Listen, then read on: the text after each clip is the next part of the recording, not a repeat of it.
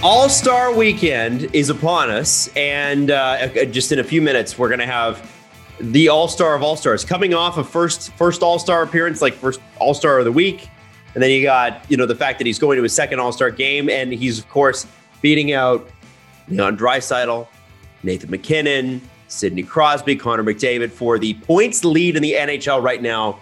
Jonathan Huberdeau is going to join us in a few minutes. Alan, I know you've worked with him for a long, long time. He's been in Florida for a decade now, which is crazy to think. Yep. You must be so immensely proud. Well, I am. And, we started working together when he was 16 years of age. And I was there when he won the Memorial Cup and was named MVP. And I was there when he played his first NHL game. Being a part of, his journey with him and his incredible extended family, who are also incredibly close with each other, has been such a privilege, one of the great privileges of my life. Mm-hmm. And we're all off to Vegas tomorrow for another all-star experience where we're all going to endeavor to try to behave ourselves. So good luck. Yeah, it's been quite a journey so far. And, he's still young. He's having an incredible season. And he's a viable candidate for the Hart for NHL MVP. He's the NHL leader in points, as you mentioned. And we still got almost half a season to go. It's pretty cool. It's very, very cool. Alan, there's a couple things we want to talk about first, though. I think the first one is a trend that you're seeing around the league. And when I say you, I mean everybody. The trend is having players step in and I guess form advisory committees on who's going to be the next general manager of their team. So in Anaheim right now, in case if you're listening to this and you're unaware, you've got Paul Kariya and you've got Scott Niedermayer, both great leaders of the Ducks organization from the past, right. Stepping in. And then in Chicago, it's I believe, and I've got Hossa, Patrick Sharp, and Eddie Olczyk. And I'm curious about how this strikes you, Alan, because in 25 years, you've seen a lot of changes in the game. I don't know if we've ever quite seen this. Not really. In Montreal, you would see someone of the stature of a Bob Gainey with years and years experience, or Sir Savard, a legend as a hockey player, a Hall of Famer, and longtime general manager of the Montreal Canadiens, being brought in to consult on a GM search as part of a committee. But it strikes me that right now we have two open GM jobs, and both teams, with all due respect to these incredible players, Hall of Famers, they've never worked in an NHL front office. They've never handled trade deadline. They've never handled free agency. They've never been responsible for managing a scouting staff, processing analytics, how to use analytics properly, making personnel decisions, evaluating talent at every level, pro talent across the American Hockey League, East Coast League, amateur talent, both in North America and Europe. And owners seem to be turning to these people for advice on who should be the next GM to sit in that big chair going forward. Mm. And yes, great hockey players, legends, Hall of Famers, all of that. But without having any specific experience in what the job entails, what a general manager does, and what qualities are needed for the person to sit in that chair, it does strike me as a little odd and almost counterintuitive to be relying on people to make decisions and render advice on, the candidates for each position are kind of known within the media and have been spoken about already. Unless you've managed caps and handled a team, at least in an assistant GM role where you've been in the front office and having major responsibilities in a front office, how are you the person qualified to make judgments on various candidates vying for that open seat? And that really is what I find. I find it fascinating, and almost I'm sitting here as an agent. I'm not looking to criticize how other people or teams are doing their job. I just find it a little odd. Okay. Now for the crowd, and it's more numerous, I think, than the NHL would like to admit, that is asking for new blood, specifically new voices, different backgrounds. We finally have female assistant general managers and that those types of roles. Yep. Could these advisory committees open ourselves up to? Because the criticism, Alan, is thus far against NHL GMs is it's like there's 40 of them and there's 32 jobs and they play musical chairs. And so I don't know if this is the way to get new blood in, but maybe that kind of segues. The game clearly does from time to time need new voices. I think right now is another time. What's the best way to go about doing that? Well, I think you need to cast a really wide net and look at a whole host of different people beyond just constantly seeing certain individuals get recycled from one organization to the next. I think there needs to be, we talk a lot about diversity in front offices. I think it's time for a Black person to be named general manager, and I'm a little sad that hasn't happened yet, or a president of a team. There needs to be more effort made to recruit and look at people from different backgrounds, whether they played the game or didn't play the game. I think it's awesome that Vancouver has gone and named a European as a general manager, and a woman as an assistant general manager. Bravo to Jim Rutherford and ownership in Vancouver for doing that. And I think that there are a lot of people working in the analytics field who have a tremendous understanding of the game. I believe in analytics. I don't believe that it's the end all be all, but I believe it's a very useful tool, and that the teams that seem to understand best how to use analytics, that it's not the holy grail, but it does give you great insight into making your decisions. And a combination of analytics with eyeballs and other things as well. Maybe we're going to see viable GM candidates coming out of the analytics field down the road as another avenue open that maybe hasn't been open so far. I mean, just think, 5-6 years ago, no teams had analytics departments, let alone an analytics consultant. Yep. And now every single team in the NHL has multiple people working in an analytics department.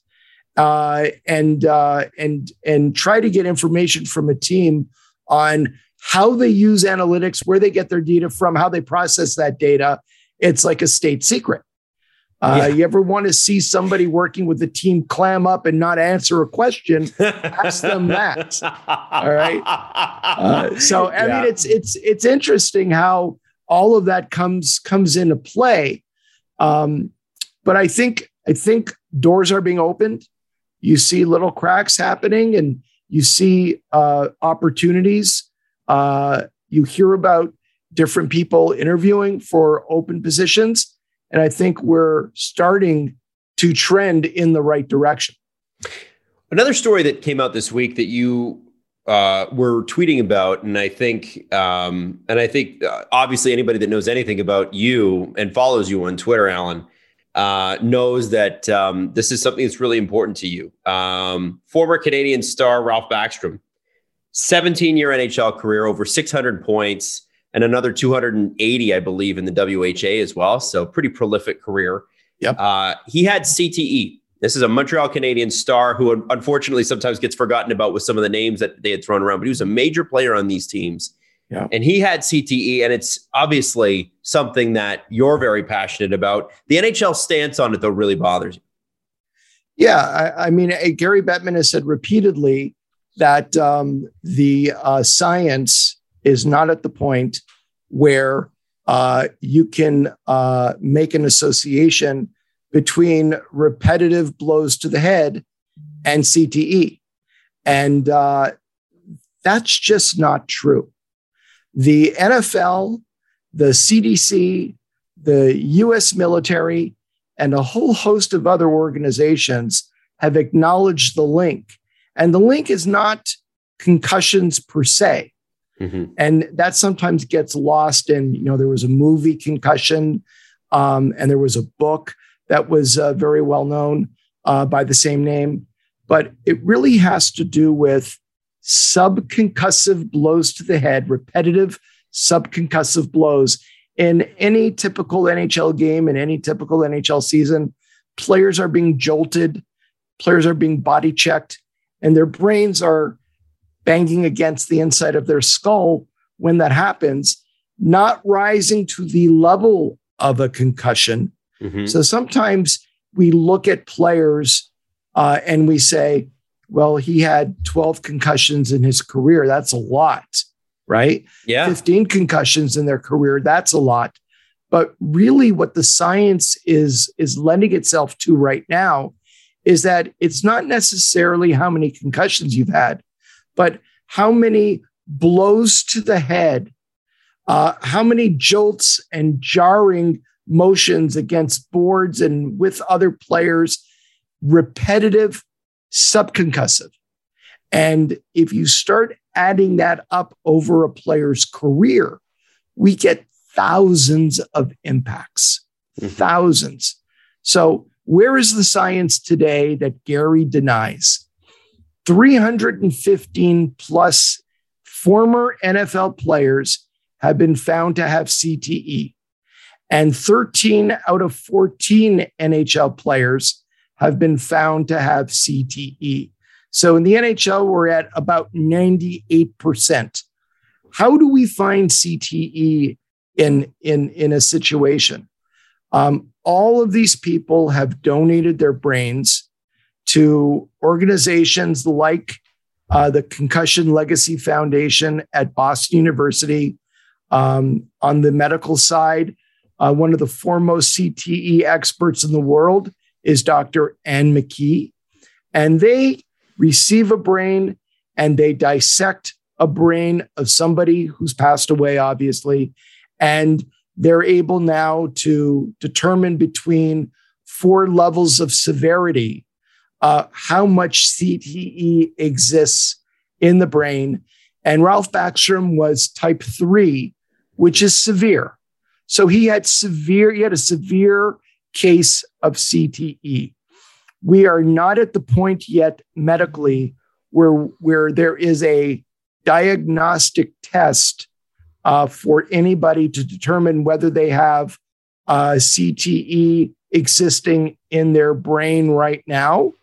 But we are getting to the point, maybe within the next 5 years, where there will be such a diagnostic test. And that's the whole purpose of the research. The research has several goals to it. Number one, determine who has CTE and what the cause of it is, right? Mm-hmm. And then be able to develop a diagnostic tool to let us know how we can determine who has CTE in the living, mm-hmm. and then ultimately come up with prevention and treatment for CTE for people who are living. So it's that whole process. The first part of that process is for Gary Bettman, and it rests with him to acknowledge that there absolutely is an association between these repetitive blows to the head and CTE. What is CTE? Chronic traumatic encephalopathy, which is a degenerative brain disease, very similar to Alzheimer's, where people suffering from it have memory issues, anger, depression. Ultimately, slowly over time, these people lose their minds. Their brains are degenerating to nothing. And it's a horrible fate that awaits many players who played the game from the 50s and the 60s and the 70s. And right now, the NHL is not participating in any research. So Gary Bettman is saying, we need more research. We're not, there's no medical certainty out there right now, which is a euphemism he uses. There's no medical certainty that there's an association between hockey and CTE. That would be ignoring the 13 out of 14 cases that exist right now and ignoring the 315 cases of CTE found in the NFL. We'd be ignoring the NFL clearly stating the association between blows to the head, playing football, and CTE. The U.S. military, according to Gary Bettman, is wrong. The CDC is wrong, but he's right. Oh, and only him, because literally he's the last man standing on this absurd position that he's chosen to stick with in the face of all the new studies and all the mounting evidence scientifically, medically that exists out there. And it's something that is very near and dear to me. You know, Gary Bettman says that the NHL is a quote unquote open book, and that it's an NHL family, and the family and all the implications of being part of the NHL family. Well, more and more we are hearing stories over the years of players who had long careers. Ralph Backstrom was not an enforcer. He was not a fighter. He was a skilled hockey player, which makes this finding so unique.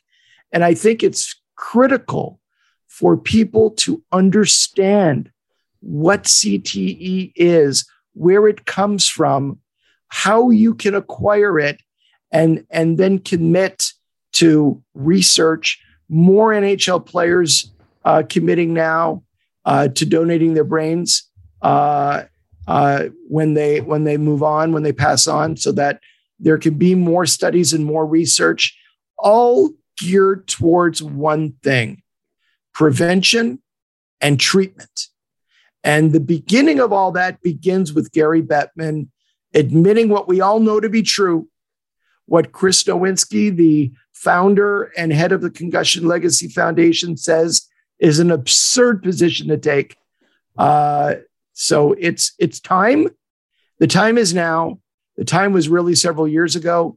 Ken Dryden wrote his incredible book, Game Change, about the life and times of Steve Monador.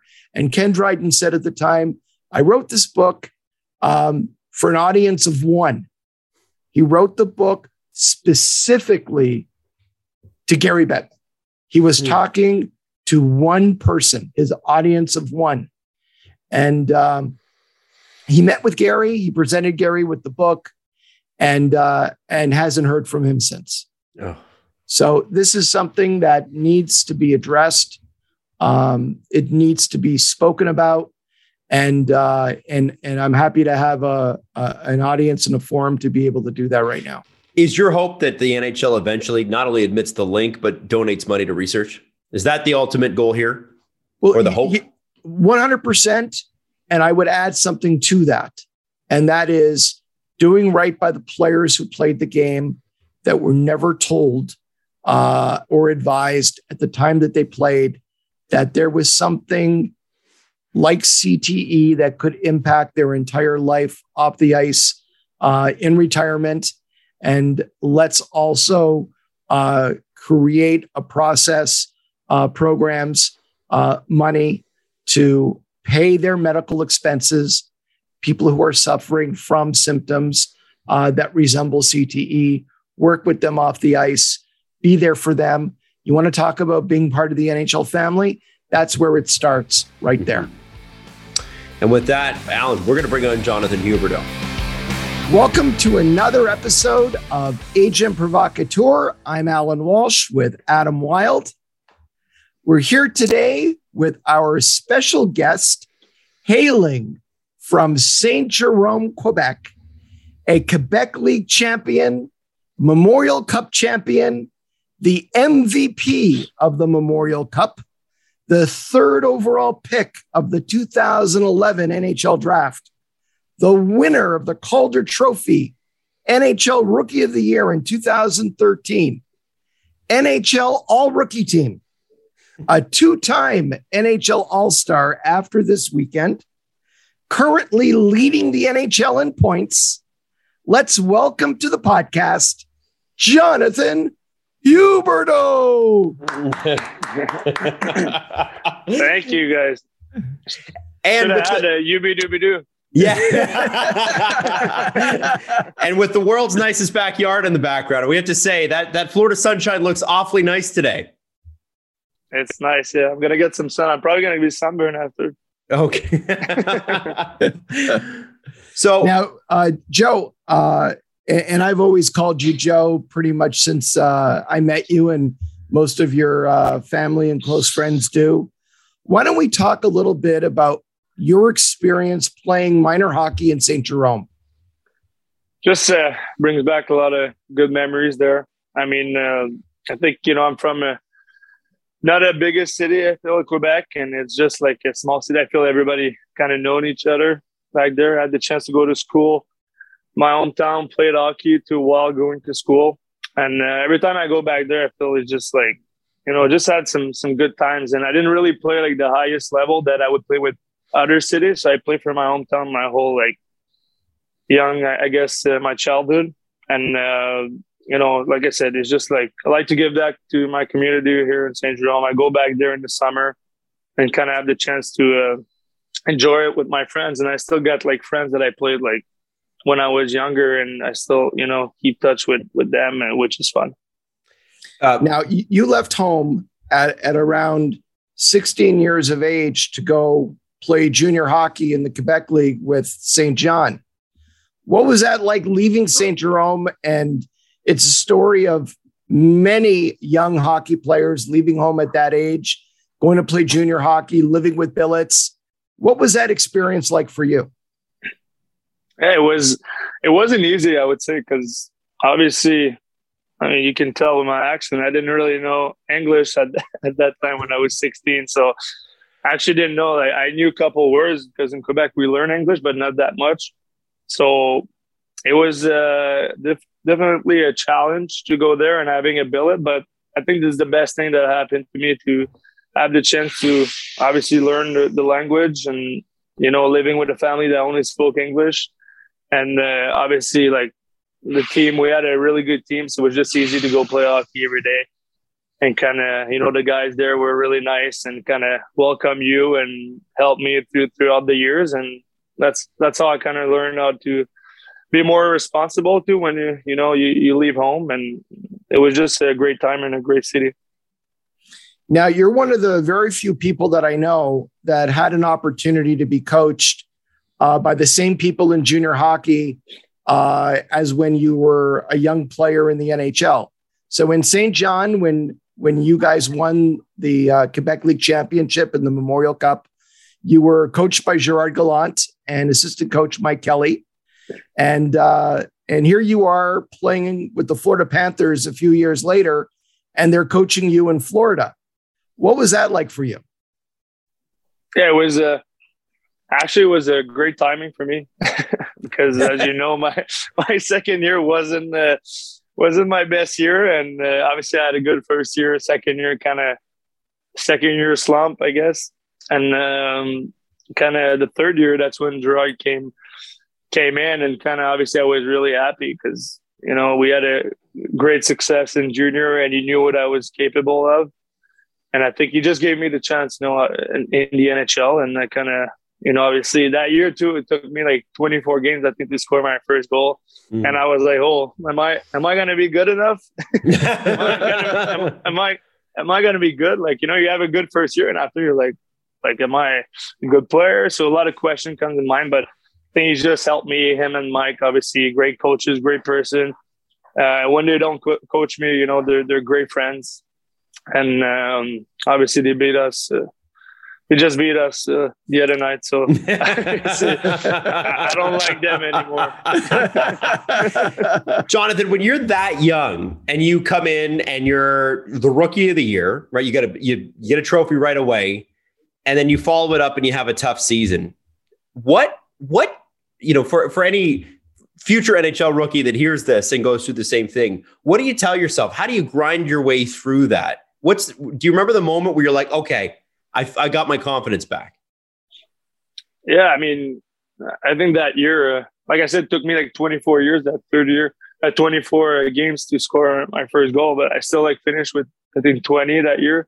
Mm-hmm. And obviously it's all about confidence, and it's a lot of mental, I think, in hockey. And we have a chance to have psychologists, sports psychologists in our team. And obviously I think it's not a bad thing to use them and kind of give you some tips.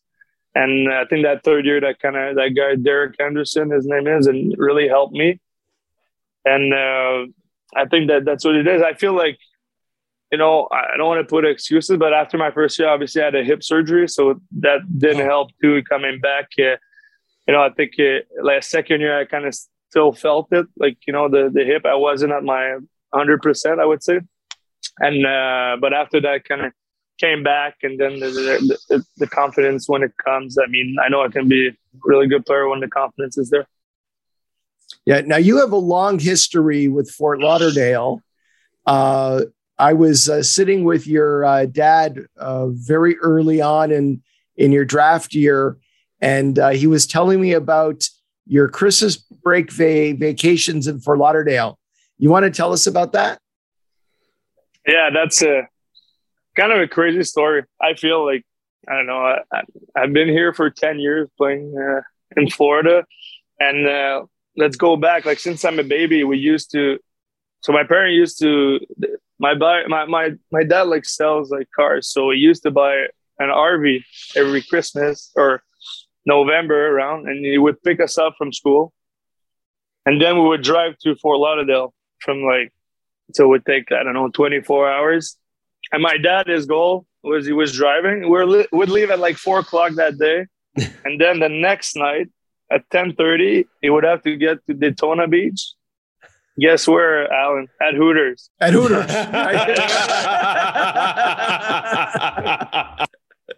Yeah. And he needed his beer, his Bud Light, and 50 hot wings. That was his goal, 50. And that's when he made it. I mean, we were helping, obviously. Oh, okay, all right. Young, but that's when I was a little older. I was able to go there and enjoy the scenery. And obviously, so that was it. And we spent 3 weeks.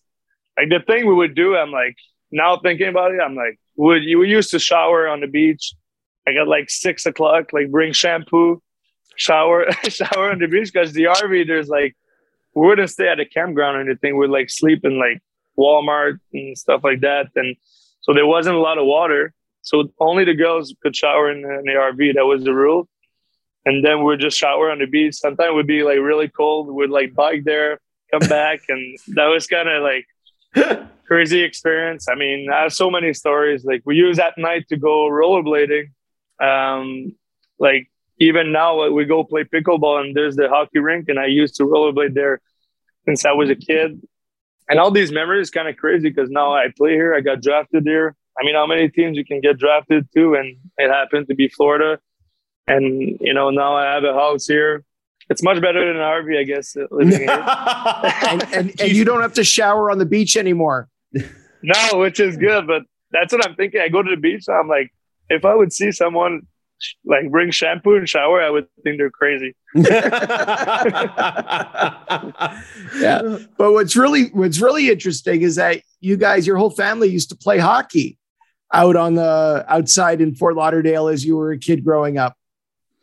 Yeah, I mean, this is like we would like be like 5 or 6 RVs. So like we're a lot of people the same age, and obviously my brother plays hockey, so everybody would play. I think obviously me and my brother was kind of the best like player out there, and we're just having fun though. Every night it was just like a blast, and everybody was just like enjoying himself, and that was kind of memories. Like I would go back to this time and any day. That was just like so fun. And every day would go to a beach or do something. And my dad would drive the RV somewhere, go park, and then we'd just enjoy the day. And it was kind of never got sick of it. And obviously, December 29th, you would go see Montreal against Florida. And then obviously, I would cheer for Montreal. We'd do like boards and stuff like that we had, and trying to be on TV. And now it's funny because like now when we play Montreal, like now obviously the people around me they have to cheer for us, but that's like I get like 100 tickets a year every time we play them, and it's like it's just a special night with my sister singing the national anthem too every time, so it's pretty fun. That's pretty cool. Yeah, there's a moment, Joe, that I will never forget, and it's always ingrained in my memory. And that is the night before your first NHL game. So I came to Fort Lauderdale, and we all went out for a huge dinner. You had all your family there. You had uncles and brother and sister, and there were probably 15 to 20 people out there for dinner. And after dinner, your parents had brought the camper down, had an RV at a campsite. And we all went back there and we sat around on chairs and we just talked and laughed and told stories. And, it gets to around 10 p.m. and everyone's saying goodbye. And you're going to go back to the hotel because you were staying at the hotel at the time, the night before your first NHL game. And you were standing with your father, and your father gave you a hug, and he had tears in his eyes, and he was looking at his son, and he had such pride on his face, the look on his face, and he was saying goodbye to you. And the next time he would see you would be you on the ice playing your first NHL game. It was an incredible moment. I felt privileged to be there to see that, but it was a very emotional, touching moment where, you go through your day-to-day life, and these very important moments sometimes can get lost. And it was a moment where I stood there and watched the two of you together, and I felt the love and the pride that existed between you and your whole family, but also with your dad. And it was a real incredible moment. I think you're so right. I mean, you're trying to get me emotional, huh? Yeah.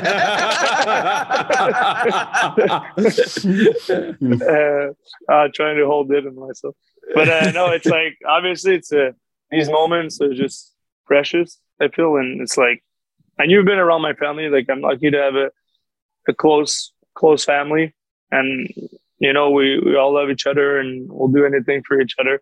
And I've been lucky to have the support, from all my family, my brother, sister, everybody. And I think, obviously I'm lucky for that. It's not everyone that had the chance to have that, but it's, I just appreciate every moment. And I know we all love each other. And these moments is just something that you kind of never forget.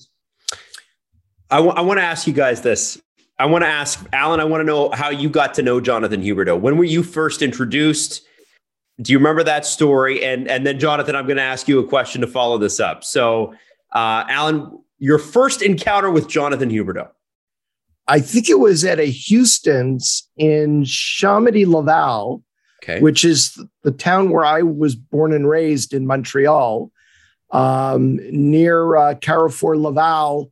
There's a Houston's there, and Joe had just played his first year in the Quebec League, and we had a meeting with Norm Conway, who I've spoken about before on the podcast, who has been working real closely with us for 24, 25 years, an incredible human being, and great scout, and great hockey eye, and just a wonderful person.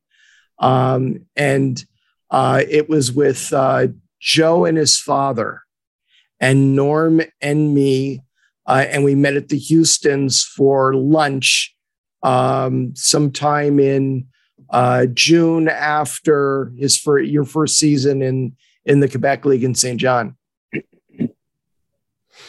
And Jonathan, what do you remember about your first encounter with Alan Walsh? Yeah, I was like, oh boy, I'm gonna have to deal with him for a lot of years. When we talked to Marc-Andre Fleury, he said, "Boy, this guy's French sucks." How do you rate Alan's French? It sucks. No, but you wouldn't tell he's from Montreal. But Alan just obviously every time we're together, it's just a good time. Obviously, when we met the first time, I didn't really know Alan, and I knew Norm a little bit more because we've talked more, and obviously it was before I get when you start getting drafted, that's where you jump and start going with Alan. He's taking care of you, and I think it's just like since that day, I mean, I've been taken care of. Like Alan is treats his clients first is, I think we're at the end of the day we're friends too, and it's like family, and that's what it's all about. And I think you just knew from the first day he cares about his player, and he'll do anything to help them, and that's why Alan's such a great agent and a great friend. Now you're trying to get me emotional. Yeah. You got me. It's fun to hear you guys sort of talk about that, because it's a formative age when an agent meets a player, right? It's you're the player's at a formative age, and the agent sort of shepherds you through. Alan and Jonathan, is there anything from draft day that sticks out to the two of you? Because Alan, I think anytime you've got a client go through that, it's pretty special. Oh, sure. And that year, as an agency, we represented the players drafted number 1, number 2, and number 3 overall: Ryan Nugent-Hopkins, Gabriel Landeskog, and Joe. And it was pretty much understood several days before the draft that Edmonton was taking Nuge, Colorado was taking Gabriel, and Florida was taking Joe. So there wasn't a lot of mystery going into the draft as to where the top 3 guys were going. But we spent, 3-4 days together. The draft that year was in Minneapolis, and we spent a bunch of days together there. Joe was going on interviews and doing press conferences, and they had NHL events for the top ranked players in the draft. And what I remember most was the night of the draft, after the draft, where we all went out with Joe's family. And it was the first real time. There was one other time we went out after or around the Memorial Cup. But this was like, wow, this is an incredible family. It's a big family. They're very close with each other, all of them. And it was a lot of fun. And over the years, whether it's in Florida, for example, the first NHL game, or, previous All-Star games, or just getting together in the summer, it's that family connection that Joe always has. And they've been so kind to let me into that and to be part of it, and to be able to sit around at night and drink some wine and tell some stories is always very special. That's cool. That's really, really cool. So I guess, Jonathan, I think, this is a pretty special week to get you on, because you're going to the All-Star game. You're the NHL's first star of the week, and you are the leading scorer in the National Hockey League. And you're on a team that is battling out with a state rival for top spot, not only in your division, but in the NHL. Can you talk about what this season has been like for you? Because after some up and down years, this must feel pretty surreal. Yeah, it is. I mean, it's just fun. I think Alan knows me. I mean, I love having fun. I'm kind of a laid back guy like that, kind of go to the rink and have fun and try to get the guys like kind of loosen up. And, you know, I'm kind of that type of guy. And just before the game, you know, I kind of fool around and kind of trying to get the guys to kind of relax a little bit. And this year, I mean, the team, the team that we have, and like all the person in the team, like we all love each other. And it's like, you know, you could tell like in the room, like off the ice and on the ice, and you can just know that we're going to battle for each other.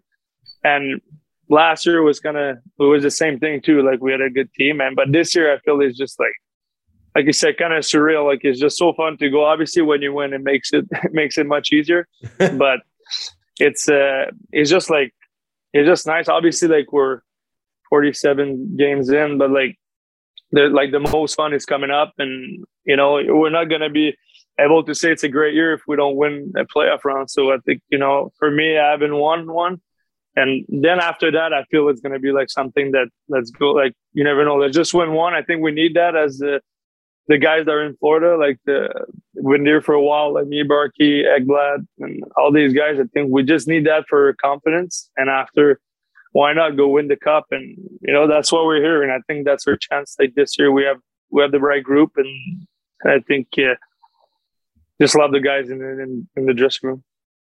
That's awesome. Now this year, Joe, there's been a coaching change fairly early in the season. With Q resigning and Bruno taking over. What was that like to go through that transition earlier in the season for you? Yeah, I mean, obviously, I think if I remember, we were like 7-0 or 8-0 or something. Yep. Still undefeated. Like that happened. Obviously, it's something you can't control, and you know, it's stuff that happened in life. But I think like, that's why it shows like your character in a room and the guys that are there. Cause you know, we didn't say like, oh, that like is going to affect us or like it's going to change something. I think Bruno is a really good person, really good coach. And I think, you know, for him, he got put in that position that didn't really like, he didn't know it was going to happen. And I think he took it like the right way. And he, you know, he's a guy that can speak and a great speaker. And he's good to get us going. And I think the guy in the room, we just said, you know, it's all about us. It's about us doing the job on the ice. And I think, you know, we were relentless, and that's the type of people we are. And I think that just shows because we kept winning, you know, after that. And obviously we knew we were going to lose one at some point. But it was just like obviously it wasn't an easy time, I would say, like, you know, when we heard the news and everything. But I think we stick together, and you know we did the job. Now I want to take you back to your first year in the NHL, playing with Florida. You know, we talked a little bit about your family. A lot of people wouldn't know this, but your first year in the NHL, your brother Sebastian, a couple of years older than you, came to Florida and lived with you that whole first year. Tell us how that happened and what that was like. Yeah.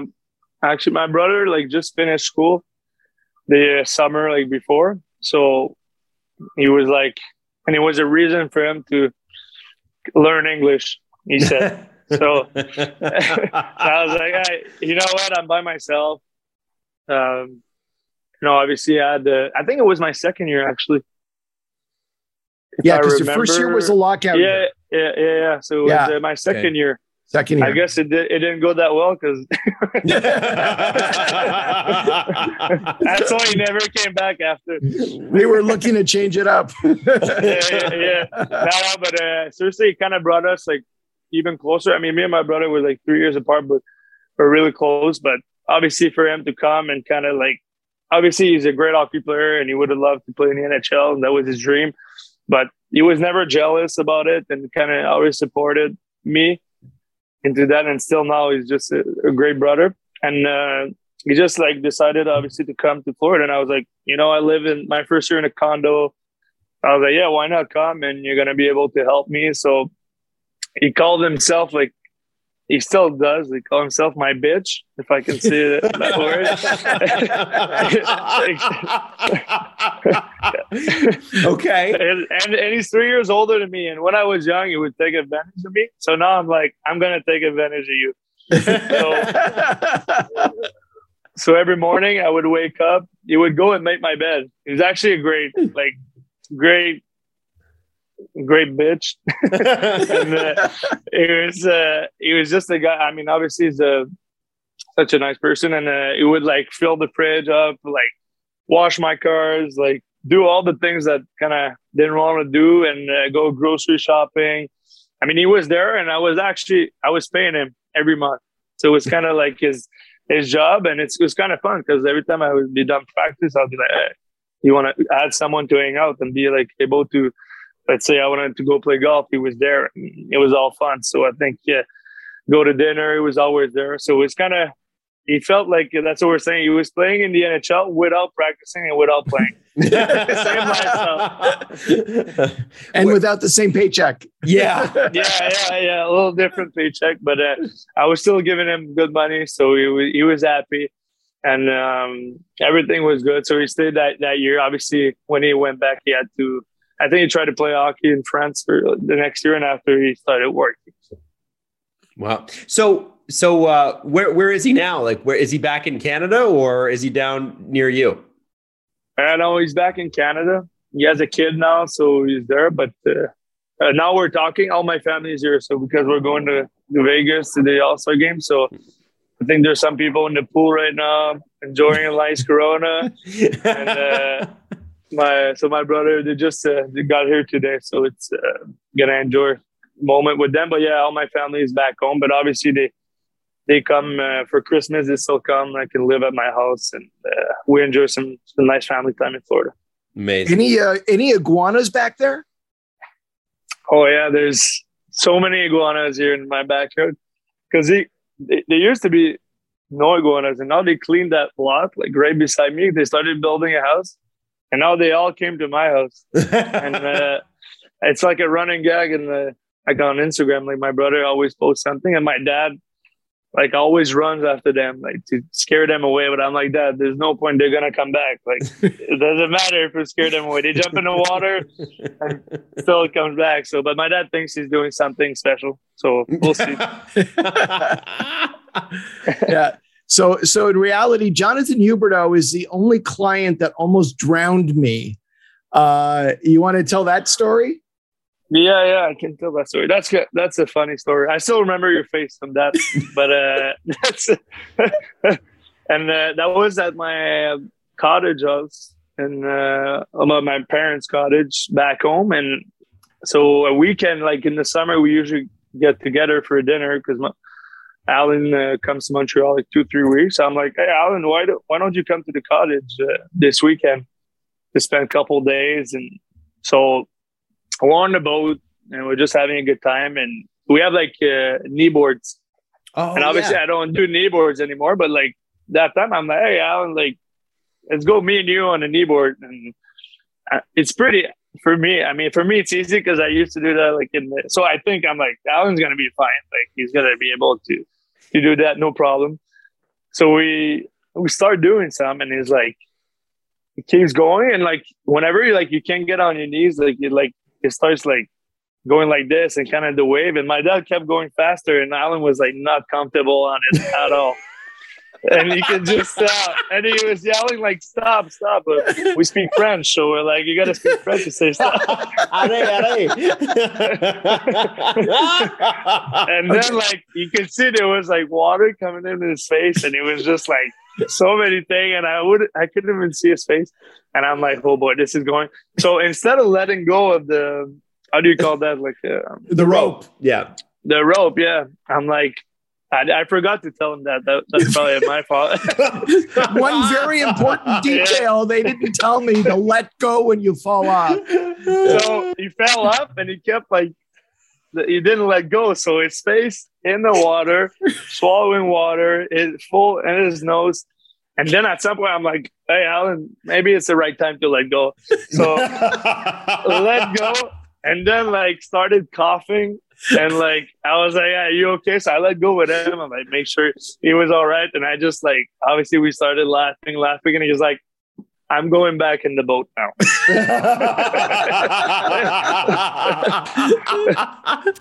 So that was the end of your kneeboarding career, Alan? Yeah, well, I'm watching, back then, Joe and his brother and his little sister, and they're all incredible on this thing. They come up on their knees and they can do tricks.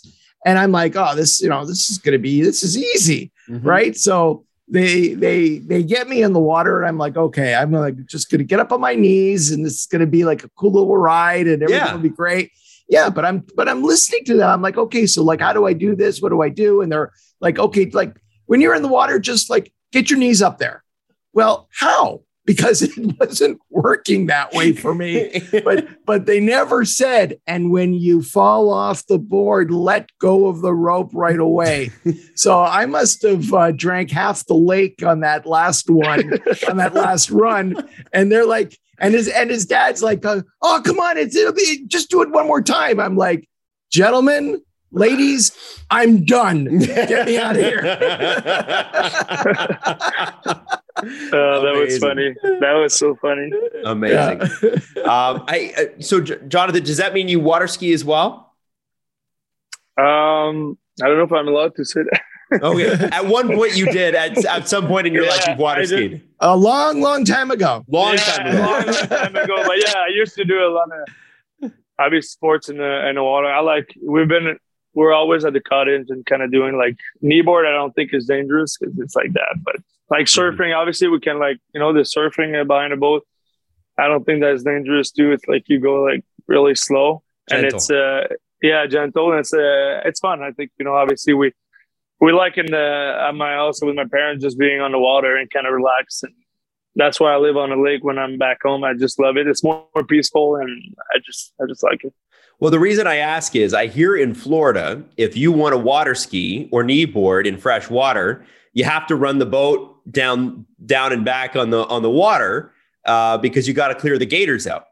And I just wondered at some point in your life, have you ever tried that? Because I grew up water skiing and kneeboarding too, but you couldn't pay me to do that.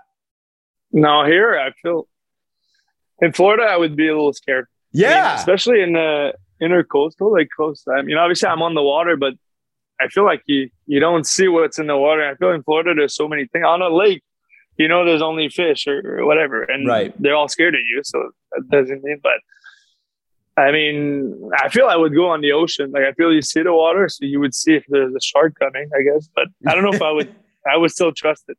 Okay, fair enough. Well, Alan, I'm sorry there isn't video of you just draining the lake. You know what? I think there might be out there somewhere. Be a shame if that leaked. Be a real shame. So Alan, be nice to me, and I won't put the video online. Yeah. So last year, 2 years ago, because there was no game but 2 years ago at the All-Star game, Joe, that was your first NHL All-Star game. What was that experience like for you? It was fun. I mean, obviously your first experience is always like more special. And I think, you don't know what to expect too, because it's your first time, but I think just everything like there, I mean, everybody's happy. Everybody's like having fun. And I think you meet some guys around the league too, that you don't have the chance, obviously, just play against each other. And it's mostly the best players. So it's like, it's really fun. I think I had a blast, and being with my family too. It's always fun. And being with Alan and telling his stories at dinner too. It's always a pleasure to be around. And obviously, I think it's just fun. And obviously, I saw Alan tipsy for the first time. So I'll say tipsy on the podcast. What's he like tipsy then? Tipsy. He's good. You just get. He was like quiet early, but then when you get him going, he gets excited, and it was fun. We had a good time. I mean, obviously, usually it's more like when we go to dinner, professional, and we play the next day. So it's kind of like, but then it's like, you can have fun and kind of enjoy yourself. So I think it was just a different, and I think we all enjoyed it and had a lot of laughs.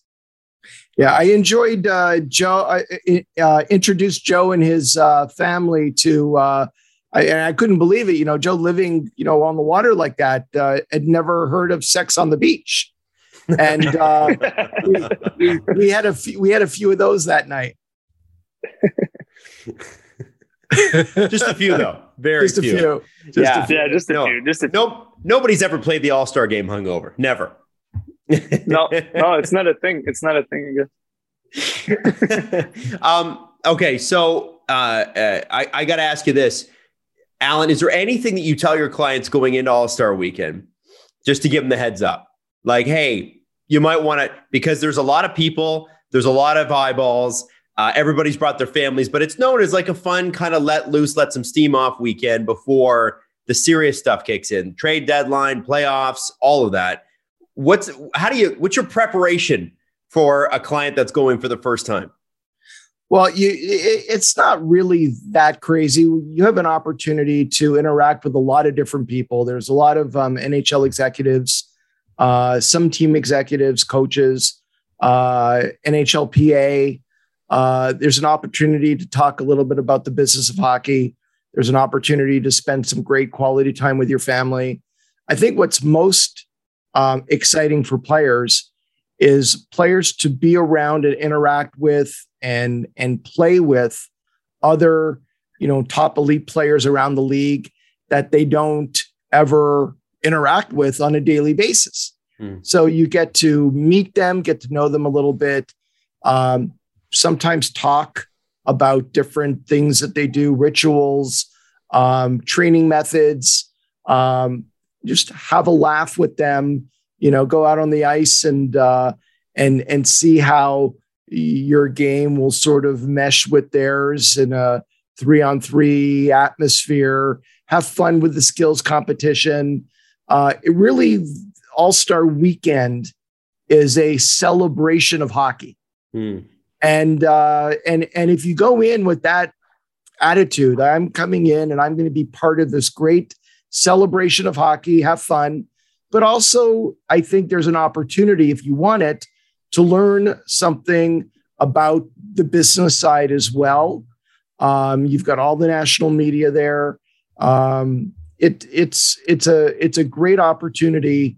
I've seen players who've gone to multiple All-Star games. When invited in subsequent years, you always hear about certain players that may not want to go. I think the players, and I understand if you've gone 6, 7, 8 times, for certain players you might want to use that weekend to do something else. But players that I've worked with who've gone multiple times, if they're fortunate enough to get selected to go again, they're really excited about it. It's a great time. And most players that I know really are honored to be part of that exclusive group and look at the weekend as a fun time, not as a chore that they have to live through. Mm-hmm. And Jonathan, is there anybody that you've met there, maybe player, executive, member of the media, who you thought, well, especially a player, like, oh God, this guy's so tough to play against, and you meet them and you go, damn it, I really like you. No, yeah, obviously there's so many, like, you play against, like, obviously, especially 3-on-3, it's like, you play against McDavid, these guys, Draisaitl, like, they're such good players, and obviously it's fun to have the chance to play with, Edmund. I think he's such a great defenseman, and obviously we get a little rivalry, so it's kind of fun though to be. And when you're there, you don't think about that. Like, you're just having fun, and you're like, obviously when you play against Tampa, like there are no friends out there, but like when you get there, you get to know them. Everybody is a good person, like off the ice, and obviously you hate some guys on the ice, but mostly after when you meet them, like it's like because you only know some people like on the ice, and you're like, oh, I hate these guys, like But after you meet them, and it's like obviously everybody's a good person, and when you're on the ice, some people are different person as well. So it's like obviously it's a lot of fun and. I had the chance to go my last with like Shea Weber. I mean, always been a fan with him, like, older guys, and obviously his shot is like something else. And just be there and be part of that and kind of meet those guys is just fun. I can imagine taking passes from Victor Hedman would be fun. That'd be a good time. Yeah. Always is. Yeah. I've got nothing more. Mm-hmm. and you've been very generous with your time, and I know you've got your family there with you right now, and you got a lot of stuff to do before you leave tomorrow to Vegas. So I want to thank you for coming on with us and having some laughs and telling some stories. I guess I got one last question to ask you. You're heading to Vegas tomorrow.